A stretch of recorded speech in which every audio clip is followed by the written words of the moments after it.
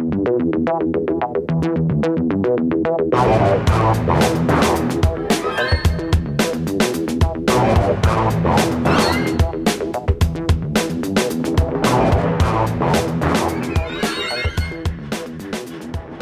and thank you for downloading our podcast. This is Discussing Documentaries with myself, Matt Wills, and Rick Wharton. Say hello, Rick. Hey, folks. And today we are discussing and dissecting 4-year plan. It's You're right there, Matt. You sound like a robot that's trying to learn human emotions as you do in the intro. Right, let me relax.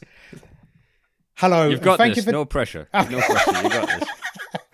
Thank you. Hello, and thank you for downloading our podcast. Oh my God, I haven't got it again. Hello, and thank you for downloading our podcast. This is Discussing Documentaries with me, Matt Wills, and Rick Wharton. Say hello, Rick. Hello. The documentary we are discussing today is 4-Year Plan. It was released in 2011. It's 89 minutes long and it's currently playing on Amazon. It is a sports documentary, but not in the way that I'd watch a sports documentary. So this one was clearly picked by Rick. It was directed by Matt Hodgson and it's an Ad Hoc Films production. It had some accolades, or an accolade rather. It won the Marbella International Film Festival, the Best Documentary Award in 2011, which sounds a bit dodgy because Marbella is a place where billionaires dock their super yachts, and this is a documentary about billionaires and football. The synopsis of the documentary is in 2007, Queen's Park Rangers, the football club, they were facing relegation and bankruptcy, and they were rescued by 4 high-profile billionaires. And it's told from the inside the boardroom, the changing rooms, and the sidelines. The documentary features the boardroom battles, the telephone conversations, and the private chats that reveal the inside story of the dramatic developments that led to QPR's potential success to the Premier League. This seems a very apt documentary because as of yesterday, the English Premier League finished. My missus has been working away, so I got to watch football all afternoon and then a football documentary. So far, it's one of my best days of the year. Rick, what do you got to say about this documentary, my man? I got to be honest, this documentary was probably the worst for my mental health we've done so far. This is because you're a Newcastle United supporter. The whole documentary lays out the dire situation that Queen's Park Rangers are in. Yeah. So they were relegated to the lower leagues, and by 2007, their failure on the field and an £18 million debt, and that was when £18 million was a lot of money. Yeah, and this meant the club was facing liquidation. And from the brink of bankruptcy, right? So they were just about to get switched off as a football club. A bunch of very rich fellas, whose names were Bernie Ecclestone from Formula One, Flavio Brigatore, who's also from Formula One, Alessandro Agag, again from Formula One. There was the steel magnate Lakshmi Mittal, right, and his son-in-law Amit Bhatta. They bought into the club. They owned the club. They sorted out the debts, and basically, it's called 4-Year Plan because Flavio said we're going to be in the Premiership in 4 years. Yeah, and that was quite a statement. And to put that into context, Premiership is the best league or English Premiership is the best football league on the planet. It's the most lucrative. The league below that, which I think is the 4th most exciting and watched league currently, is one below it, right? So that's called, in old money, it's second division. And their revenue in the second division which is now called the Championship, was £2 million a year. Moving up to the Premiership would put them up to £42 million a year for the first year, hopefully becoming £100 to £150 million per season. Yeah, that's just in TV revenue. Yeah, and these billionaires, if a billionaire's chucking money into it, there's money in there. And right? Especially with the Championship. Back in this day, this is before Wolves kind of changed the game a little bit with it because they invested heavily. but before if you spend 15 million, you were getting promoted. Yeah. Beyond a shadow of a doubt, you were getting promoted because you could just buy the best from that league and then go up and sell them back down. And the return on investment is, that cost you 15 million. You're going to make at least in your first year 25 million quid, right? But this was back in 2007. And the excitement of it, because I remember them talking about why is the richest men in the world buying QPR? When you hear things like richest men in the world, which they're not, there is certain Saudi princes with a far greater wealth than them. I swear to God. Do you know when we got that? I put I don't drink. I haven't drank in ages, and I got a bottle of brown ale for Christmas, which was like a special St. James's Park one. And I thought, you know what? I'm going to put that in the fridge, and when the takeover goes through in a few days' time, I'm going to enjoy a ceremonial bottle of brown ale from Mike Ashley leaving Newcastle. And that has stared at me in the face every morning going into the fridge for 4 fucking months now. I think it's going to go off. Oh, God, yeah. Just drink it. Go on, I'll buy you another one. No, it's principle now. So these fellas, these very rich fellas, they bought the cameras in and they financed this film, but they had no control where the cameras pointed or when they pointed. And that's key to this film, right? And they also had no creative control. It was all down to Matt Hodgson, who made what I can only say is a brilliant documentary. What they capture is fascinating because it starts absolutely, off... yeah. It shows you the results they're getting on the pitch, but they have the owners mic'd up in the crowd. Yeah. And these aren't TV-trained personalities that know to keep a stiff upper lip and support the team. They are passionate, rich Italians that are literally gesticulating with their hands, calling them idiots. When they swear in Italian, it's gorgeous. And then you see the subtitles. Italian swearing is so much more refined than English or British swearing. It just genuinely, son of whore. Yeah. Wow, you're having to go at his mum. Okay, you don't even know the woman. It sounds so good, fellas, at times. And then the best part... Very good, fellas. You see Amit walking through the stadium and you've got fans stopping them after a loss now. Yeah. What I wouldn't give for that. Just Mike Ashley to walk through the wrong part of the stadium on a Saturday once with cameras on him. Because... just everything I saw just related to Newcastle for me. But like the guy stops him, and I think very quickly they realise we're not going to be going this way again because they're going around. I've been to Loftus Road. They're going around the corner, and there's like guys in Helly Hansen jackets stopping them and being like, "This is a fucking joke. What you want to do is right. You get in touch with this guy." And I've got a theory. I don't want to give any spoilers early doors, but I've got a theory to do with the creative control of the documentary when it comes to Amit. All right. Well, this film, to me, it lays out the golden rule, which is those with the gold make the rules. I agree with that. This film is all about, it's that song. All that kept going through my head when I was watching it was Jessie J going, "It's not about the money, money, money." Oh, it is, Jesse. I'm afraid when it comes to football, it's all about the money, money, money. In fact, if I asked Rick now to agree to put £1 in the pot to charity for every time you mentioned Mike Ashley, he'd have to say no because he knows throughout this podcast he's just going to keep tearing into... So poor old Mike Ashley. And Mike Ashley's only a millionaire. He's not a billionaire like these chaps. We are so lucky we didn't do this one 2 months ago because it would have been 3 hours long. 4 Year Plan did me a service because just before I started working William Hill in London, so that was like my 5th stint working in a bookies, had this manager. Youngest manager I ever had. He was like a fucking Goodwill Hunting savant with maths, but he looked like he was in Green Street, like the football. Oh, cool, yeah, okay. Yeah. So you might like huge mathematical brain, but not to be messed with guy. And since I am useless, I literally do the jobs that we have the least to do. My only job is to get on with the person next to me. And I had just seen 4 Year Plan, and he was a QPR fan. So I just had enough shared knowledge that we could develop a friendship on that, and then I was able to coast and keep that job for a few months.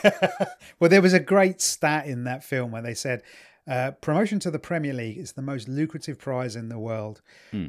They could go up to 105 million a year in their first year, it was projected, right?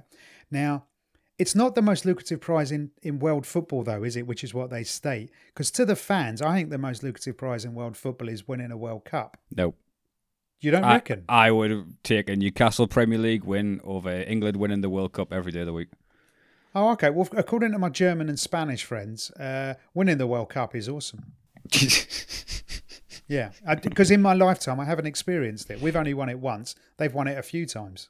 Oh, it would be great. It would be great to see. I would take either. But if I was given a preference, Newcastle being dominant for a season rather than a couple of good weeks in the summer. That's how much enjoyment's eked out over the year, if you look at it that way.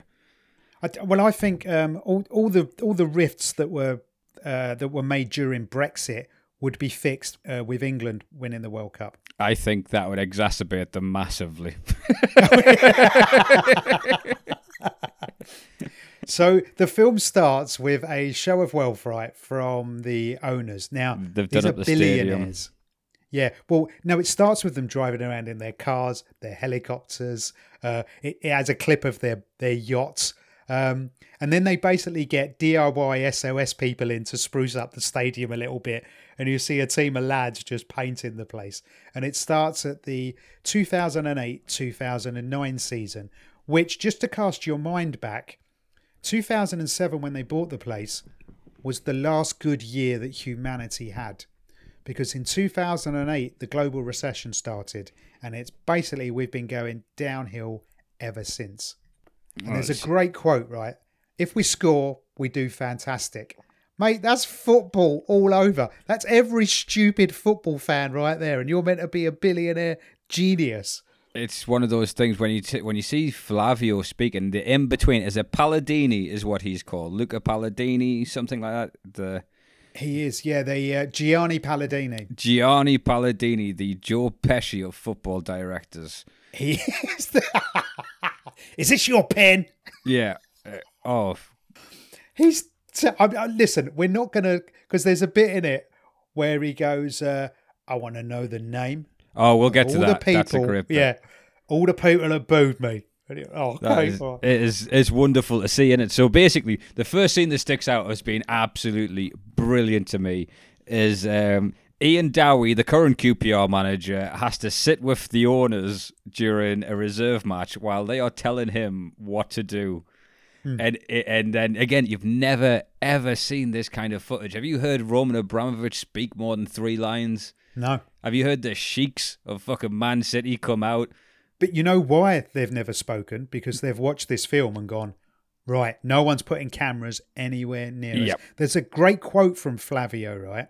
Flavio, looking at one of the players who's playing, just says, I want to sell this fucking idiot. Right? Yeah.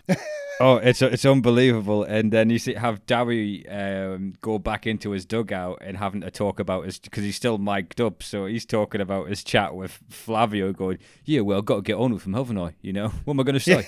Yeah. So he's just agreeing with everything he said. But the thing about QPR, right, so they're based in West London, which has always been considered the rich part of London.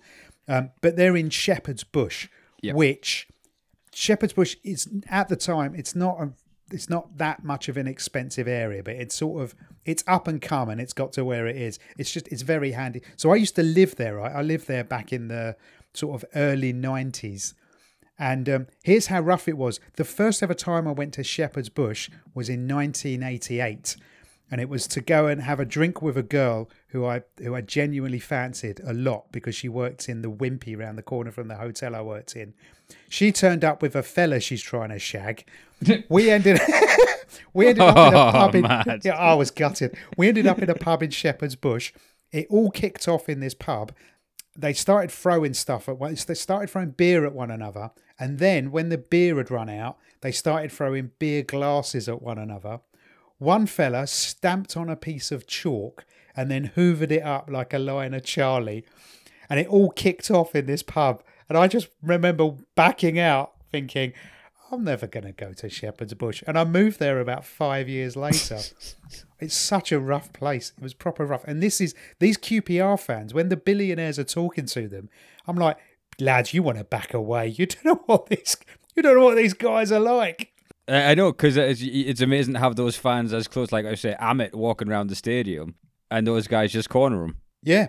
And he has to listen to it. But the owners, and again, this is a huge rule in football. Whenever you've heard of an owner having direct influence on who plays, who subs, and tactics, the team falls apart.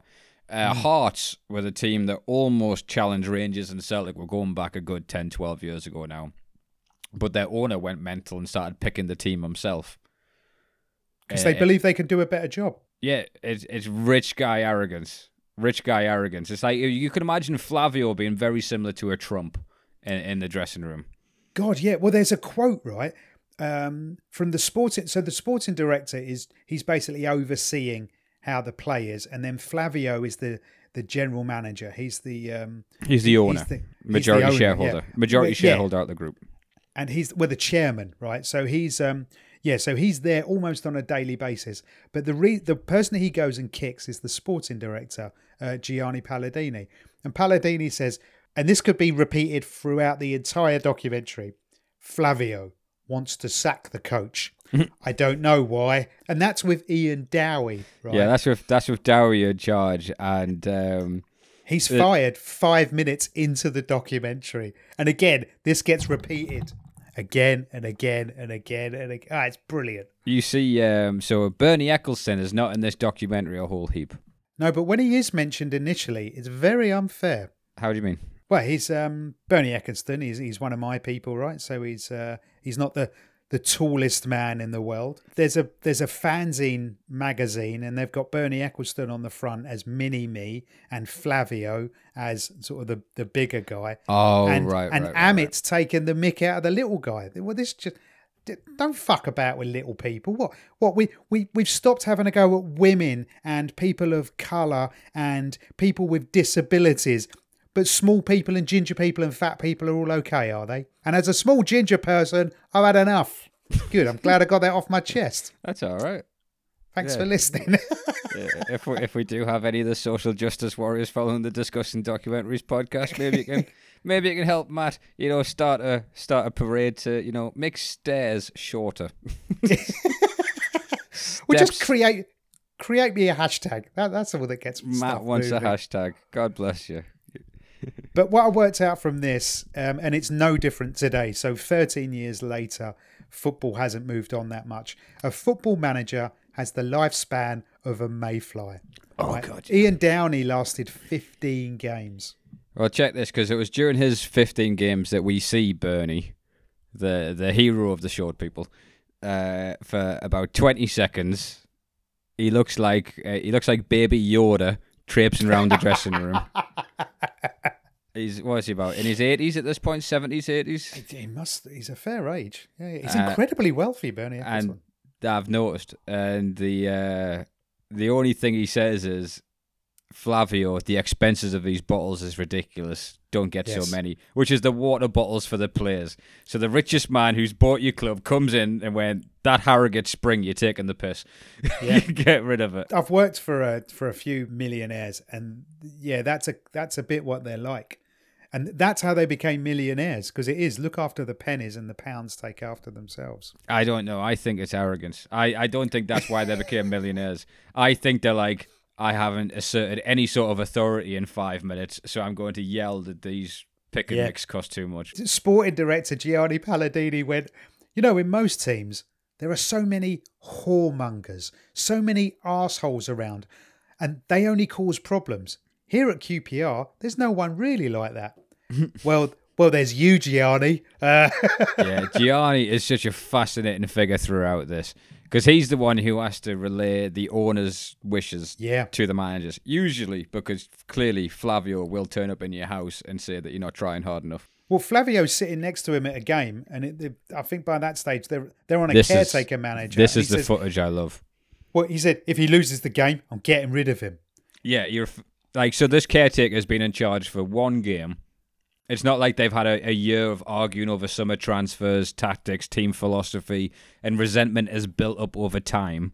It is, I don't like this guy. If we lose, I'm going to sack the prick, which is, again, caught on the wire. Yeah. And then they make him substitute a player off for the player they want to come on. Yeah, that Flavio says, put this sub on. Okay. McMahon, or Mahon, one of the two, he scores from a corner, and they jump up, and Palladini, the sporting director, is flicking the V's at the the caretaker manager for not doing it quick enough. Like, this is just a toxic work environment for a football club. It is never going to last. And then they get Paulo Sousa. Now, did you ever hear Paulo Sousa before this documentary? I'd never heard of him. Right, legendary winger. Well, okay, he gives the worst motivational speech ever. I was about to say that, because that they hire him, and I don't think he was prepared to talk to the team at that point, because he'd obviously just been drilled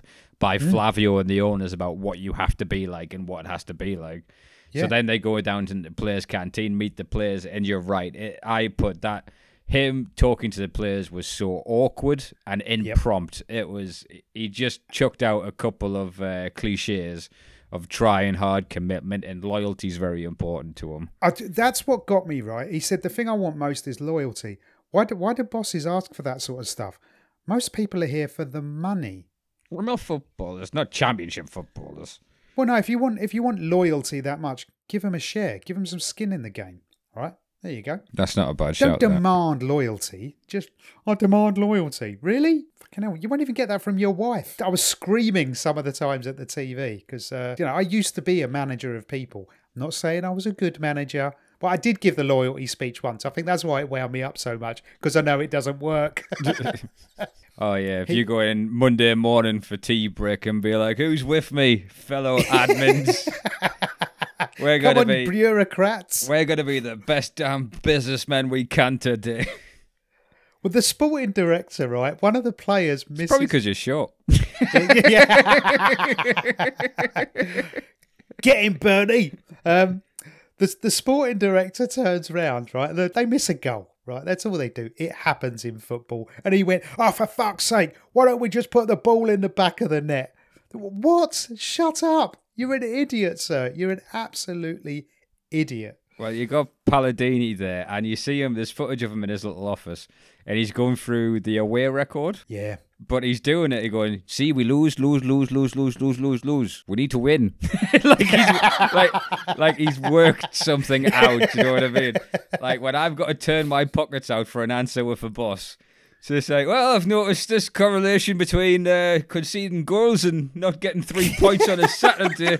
I think if we look into that area and develop a strategy so that we don't have to lose so much, I think that is the best course of action we can do right now, boss. Well, Paulo Sousa, right, he sits there and they grill him. And Flavio says to him, listen, last year we had much worse quality in the players, but more points. Why are you not doing your job properly? And it's so uncomfortable. It's brutal. It's like the end of The Apprentice. Yes, it is. It is that level grilling. It's kind of, say something out of line and I'll sack you now. If you don't, you're listening to me out. But they're not spending huge amounts on players because what was expected. No. I noticed they got Wayne Routledge on a loan. Peter Ramage was next to him player. But what they do is Paulo Sousa, or as we're going to refer to him from here on in, manager number 2. Right, but at this stage, the documentary's been going on for about 8 minutes. They gave away on loan his best striker to Nottingham Forest while he was on holiday. He then gets Paulo Sousa, manager number 2, gets asked why he's given away their best striker. And he says, I don't know, lads. He's asked by the press and he went, I don't know, I was on holiday. I come back from holiday and it was done. And this is the thing, you see Palladini clearly lie. So Palladini freaks out at this and says, he rings Flavio instantly, goes, this manager, he's a fucking idiot. He is telling the press that we sell the best players without even telling them when they're on fucking holiday. And it's just like, that's what happened. He goes, no, I text him. I told him. But the thing is, they then sack him, right? Yeah. Because they said it was gross misconduct. You know, like telling the truth is gross misconduct. Because you know how that is. You can tell that stress is getting to this Palladini in a big way because he has to deal with Flavio. He has a daily Flavio, basis. Yeah. like literally threatening his job, and the way he talks to them is brutal. So he has to make him happy and then go back. So he is second guessing all decisions, and yeah, he messed up and he lied and got Paulo Sousa sacked because he even embellished what he said in the press conference about the loan signing. Yeah, it was awful. Well, there's a great quote, right? He said that the boards talk about the 4-year plan, but they just seem to have a 4-minute plan. And you're like, yeah, fair enough. Fans, right? As a football fan, I also get angry about what the board do, but they've invested millions of pounds of unpaid tax money, whereas I've only invested like 1,500 quid and my time and my heart. And it's not compulsory to support the club, right? He got sent off in that match, the first match without Blackstock being loaned out. Yeah. Sousa gets Paolo, sent. manager too. Yeah, Paulo Sousa gets sent off and sent to the touchlines. You see back how he's not allowed to come. He's got to be in the stands.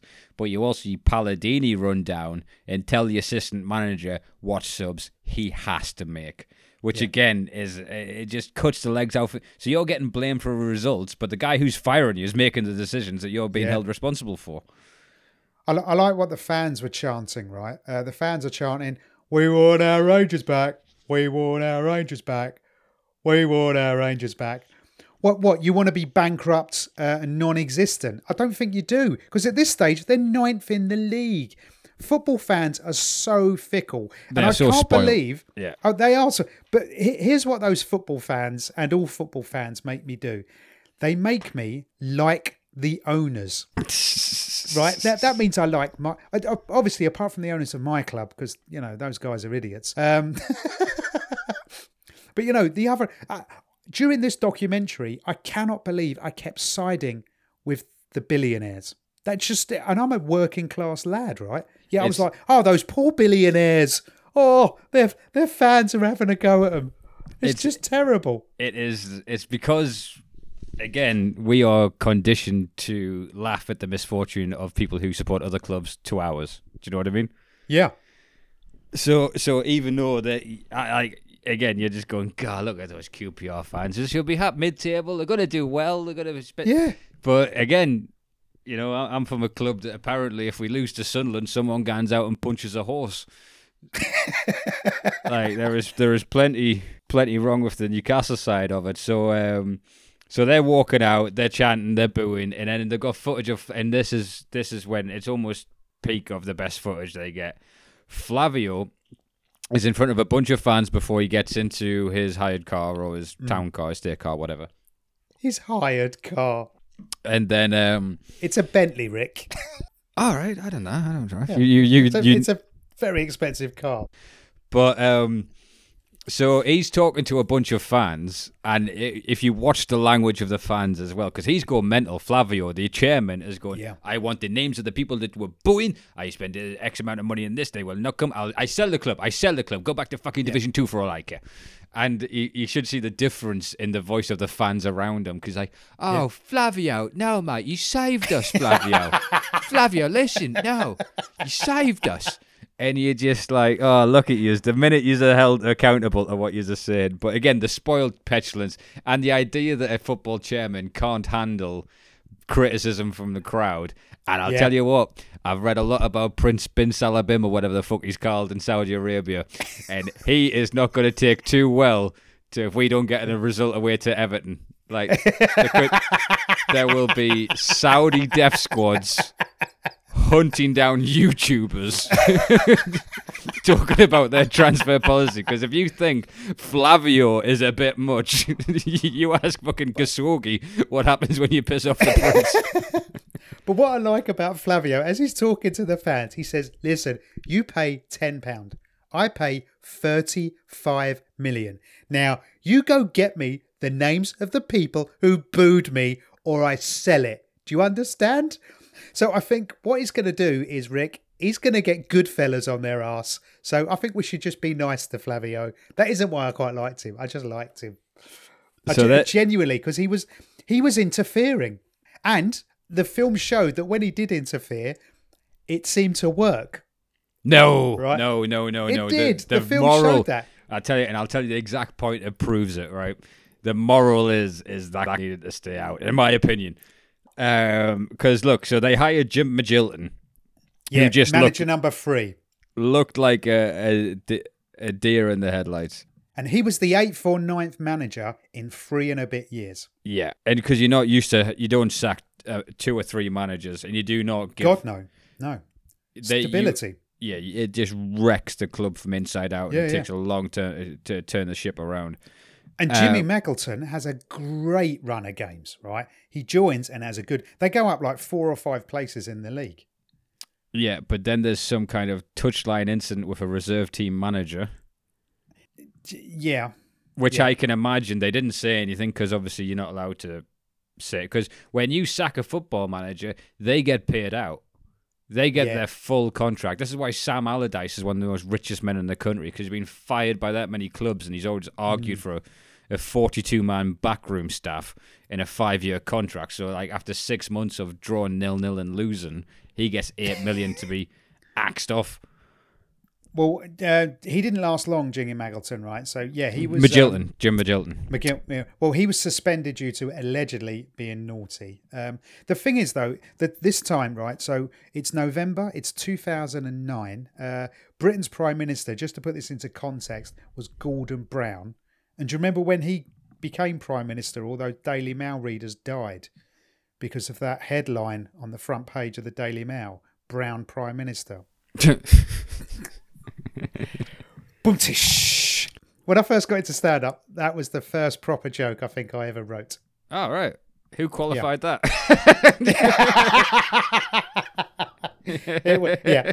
I haven't improved much now, I'm not going to lie. Oh, it's been a long time since we've been out talking to regular strangers. There was a lovely quote, because they kept having these finance meetings and they're always trying to shave a quid off here and a quid off there. And the quote was, we're spending £650 to £700 a match on flowers. And they had to turn that off because they're like, yeah, flowers, that ain't going to do, son. Yeah, and they only keep it for like the executive boxes that spend the most cash in there. So they hire. So I think because they say due to touchline incident with the reserve team manager, I have a sneaking suspicion that reserve team manager is getting constant phone calls to switch fullbacks from the owners and just God, yeah. And then he kicked off and wanted to be in charge, and then he got sacked instantly. He did, and they bring in a new manager. Check this out. Paul Hart, right? And you watch his press conference, and I'm like, I don't remember Paul Hart being their manager. I wonder. And in the press conference, he turns around. I wonder why. And he says, well, I think the main thing is it's managing the football team, but it's also managing the expectations of the owners. And I thought, that is the wrong thing to say. Paulo Sousa got sacked for less. And then the next screen, it says, Paul Hart has resigned as QPR manager. And that was less than a month. Less than 5 games. He was manager number 4 in the same season. Within 6 months. And because there's always, he would have been, they said he left via mutual consent.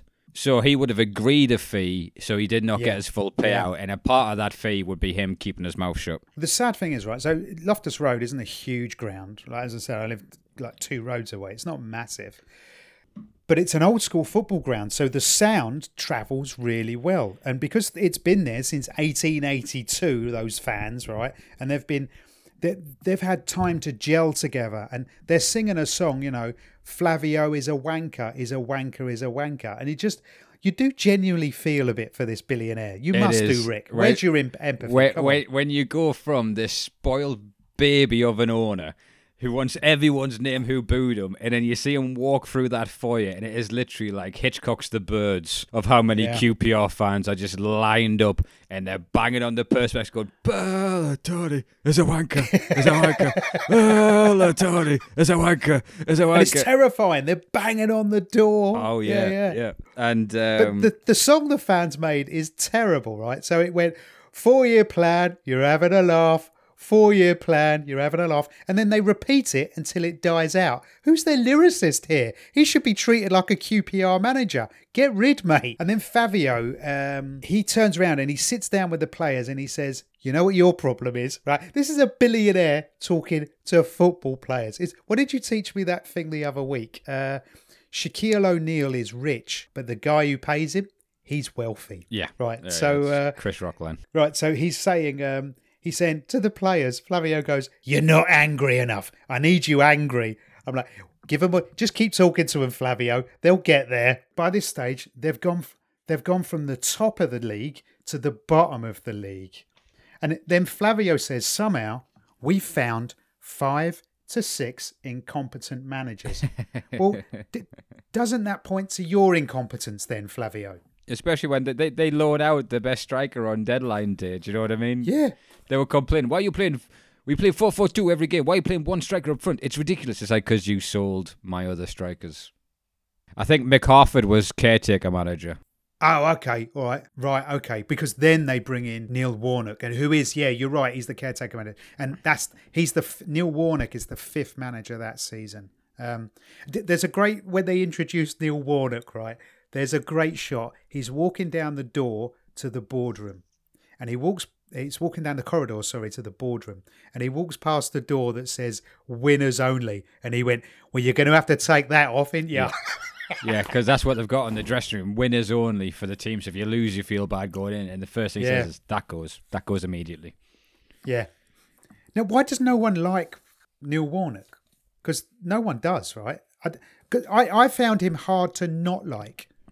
Oh, he's brilliant in this. And if he's your team's manager, I think you get behind him. But he's very whingy on referee decisions. He's one of those. Stephen, was it Fry? Was another manager of a similar ilk in that league. And I think he's just a bit of a character, but he has to be the manager of your team. Right, okay. For you to like him, because this shows, again, it shows a different class, because he is a cut above the managers they've had. He certainly is. Steadies the ship, and then they're given a press conference, and the captain's about to say something he regrets. No, that's not a press conference, right? That's the Platinum members meeting. So they bring in, that's a fans meeting. Yeah, right. Yeah, and... sorry, go on, I talked over you. No, you corrected me correctly there. So, so they're doing this meeting, like a kind of town hall with the Platinum fan members. Yeah. And the captain is about to say something negative about the ownership and the turmoil. He says it's been a nightmare. And Neil Warnock leans forward. Instantly, the minute he says one torn out of place, just leans forward, takes the microphone. I'm going, all right there, son, don't worry, I've got this.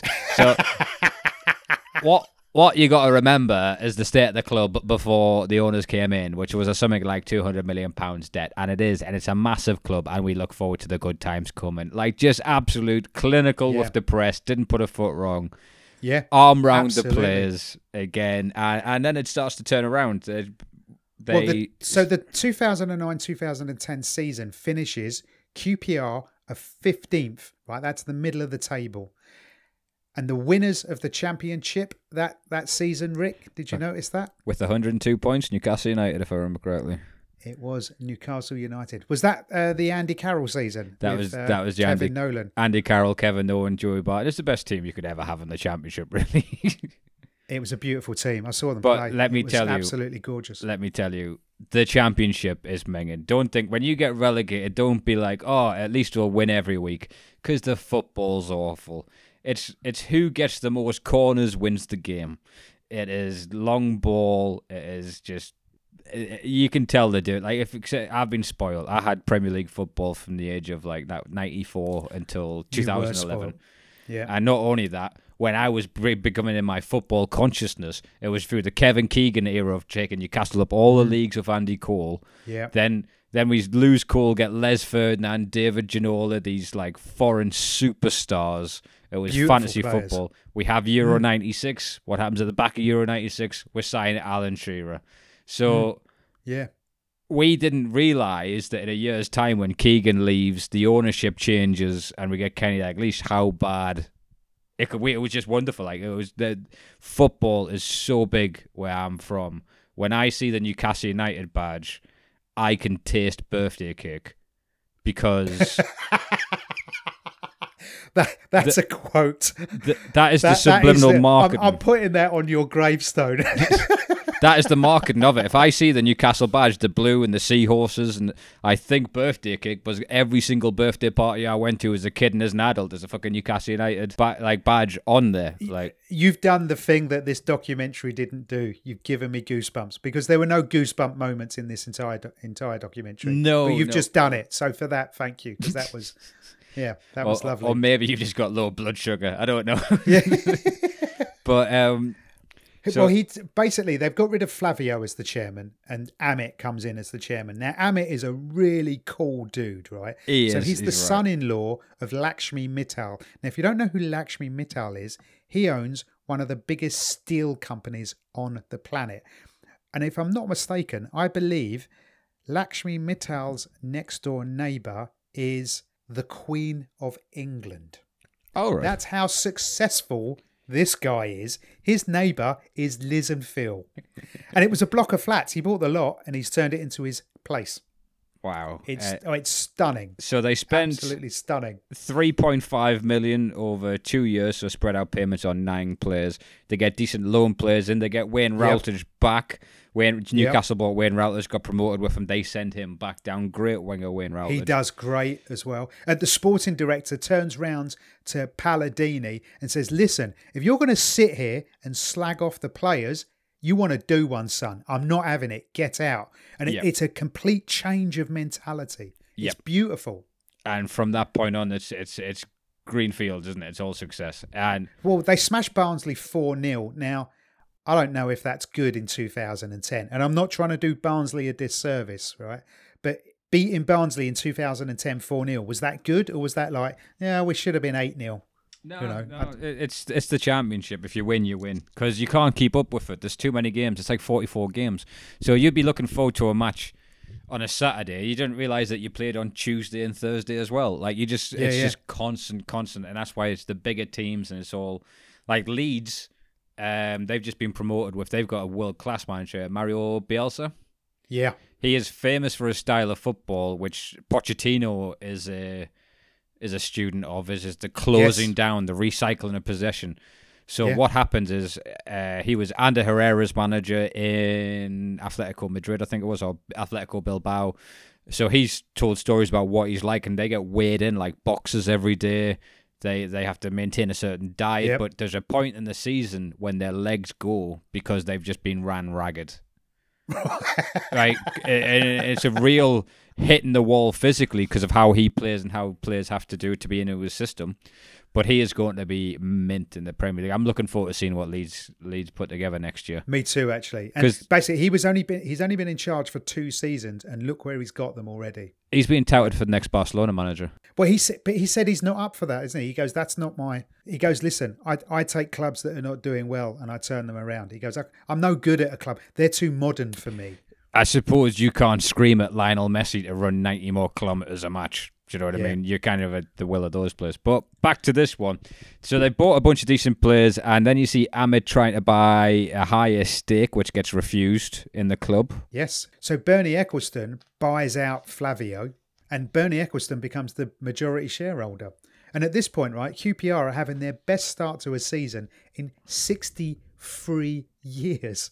And then Neil Warnock starts talking money with Amit about buying players because, you know, by this stage, are they about halfway through the season? They're top of the league. They're coming to the January transfer window, and then they start saying, look, to get us over the line, if we do this, that'll guarantee it or give us a much better chance. The way Amit is having to go to the shareholders and get money. Yeah, and ask for more money. That is what you want as a football fan. You want someone going, look, we need better on the pitch, as opposed to someone going, but if we spend 2 million, we might lose 1 million on that deal.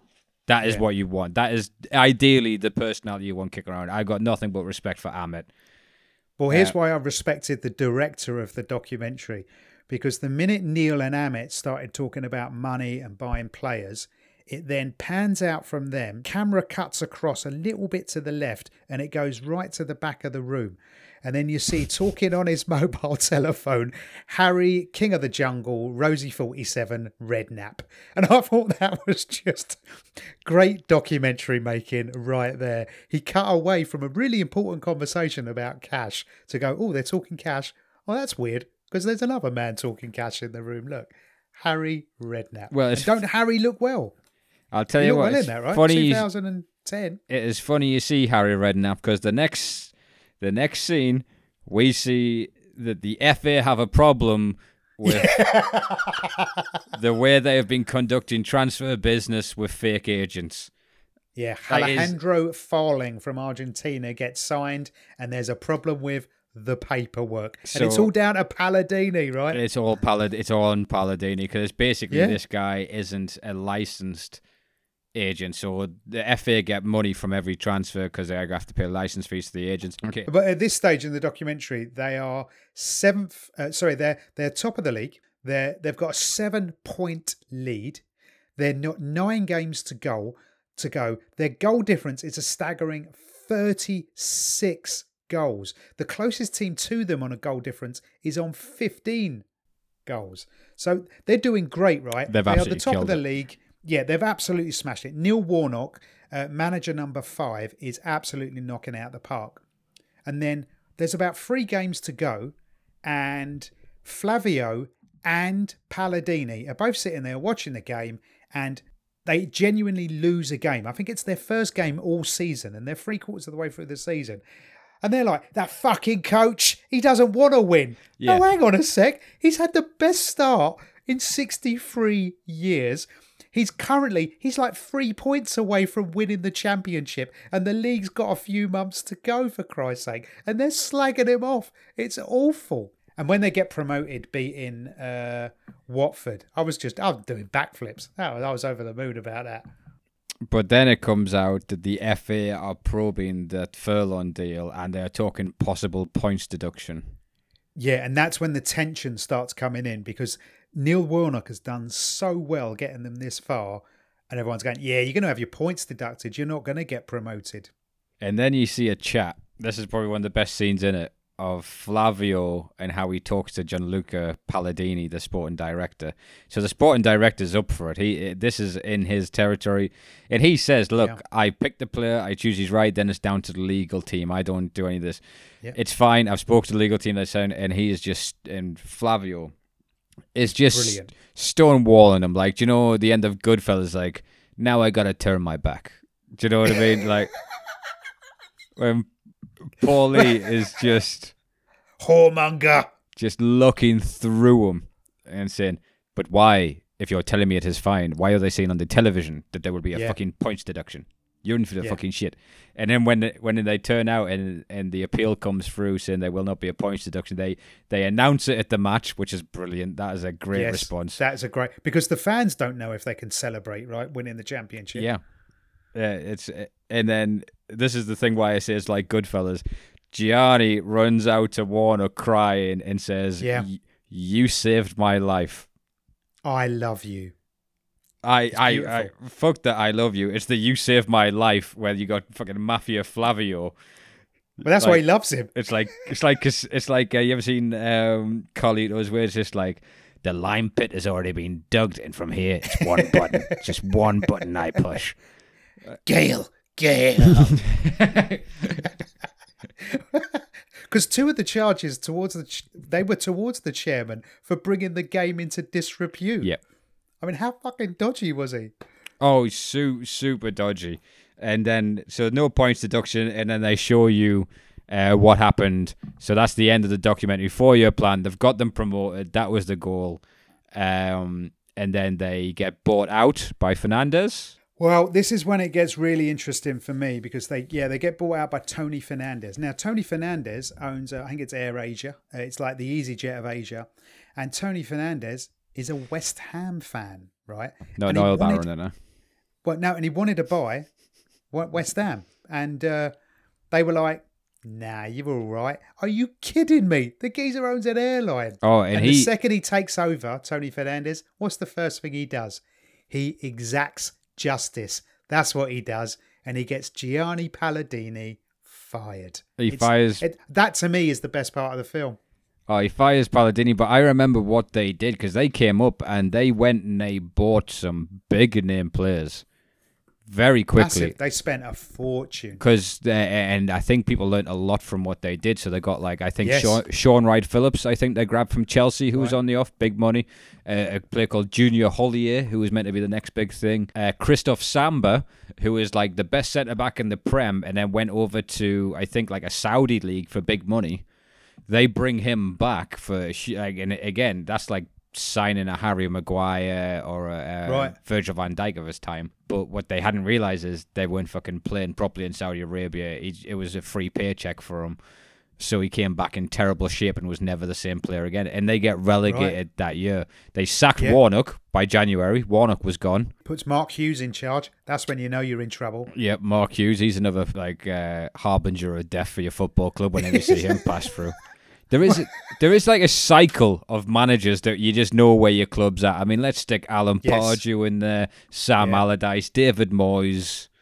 Hang on a second, right? Because let's get some balance here, right? Because you're having a pop at Big Sam. Now, Big Sam, when my team got relegated into the Championship, he got us to the playoffs, right, to get promoted to the Premier League. It was in so I went to Wembley in 2012. Is that the Zamora goal?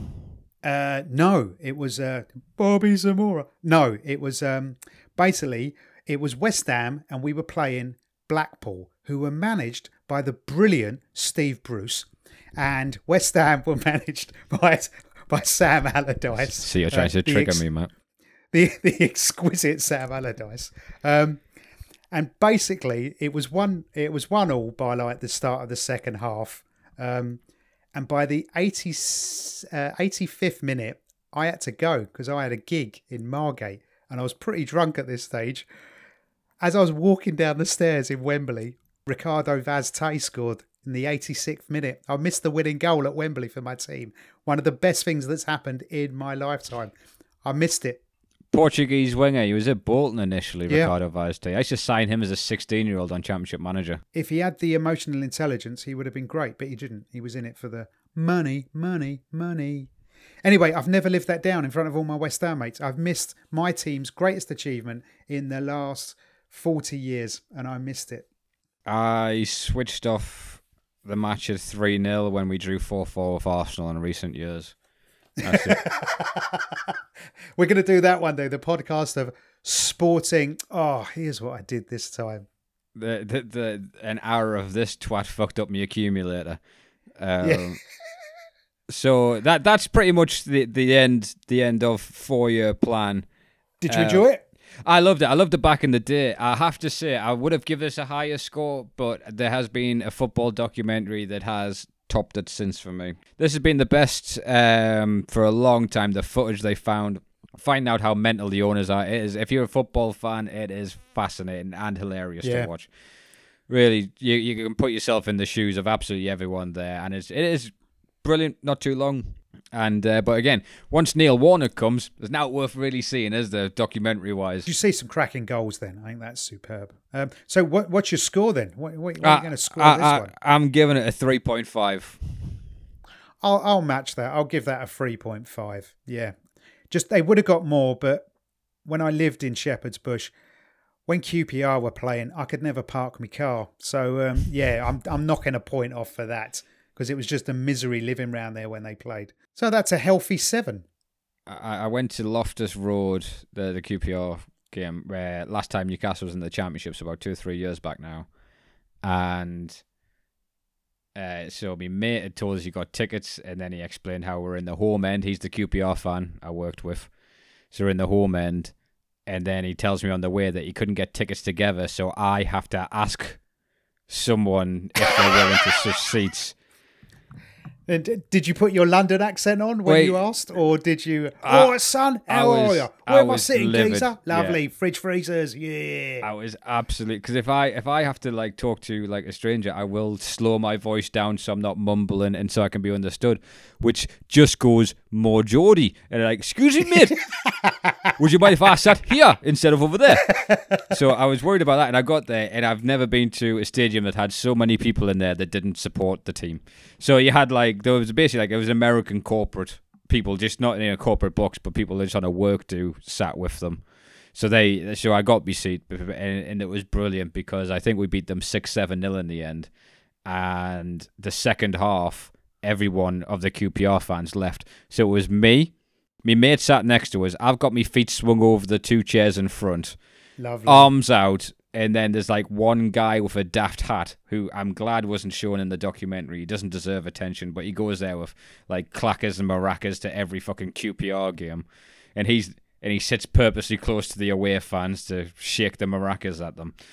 So he wasn't he was still there. And then the Geordies that were absolutely battered right down to the right of us, and they were singing shit at me because I'm like one of the, like, in relation to the stadium, there's only 20 people between me and 300, 500 or how many was there.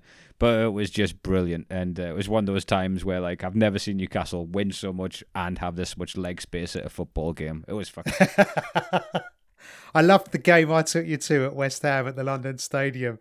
So it was West Ham Newcastle, and you were keeping a reasonably low profile, and then you started playing out your skin and you started beating us.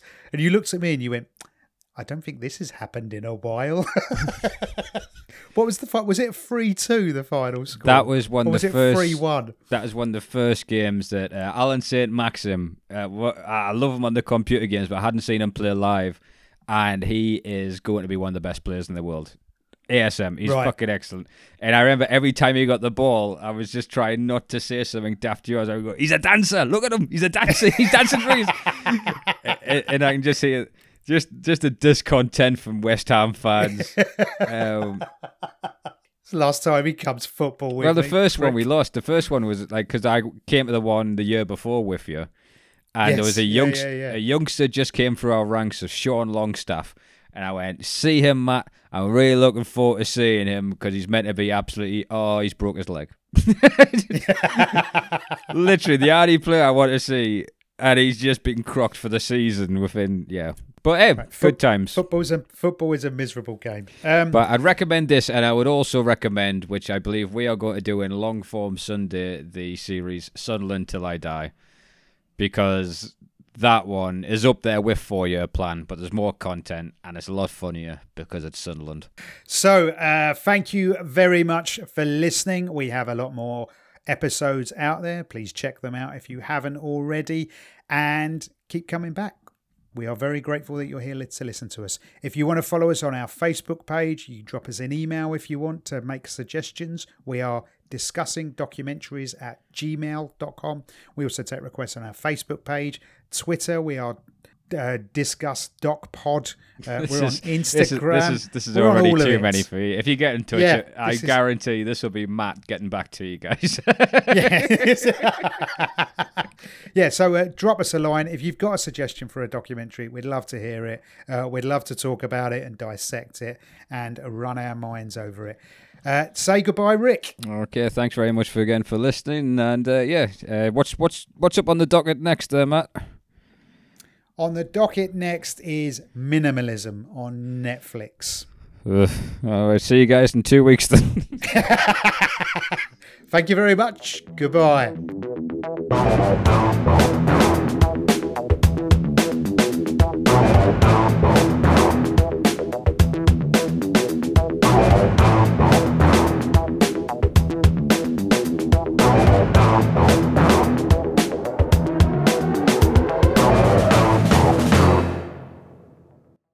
Brilliant.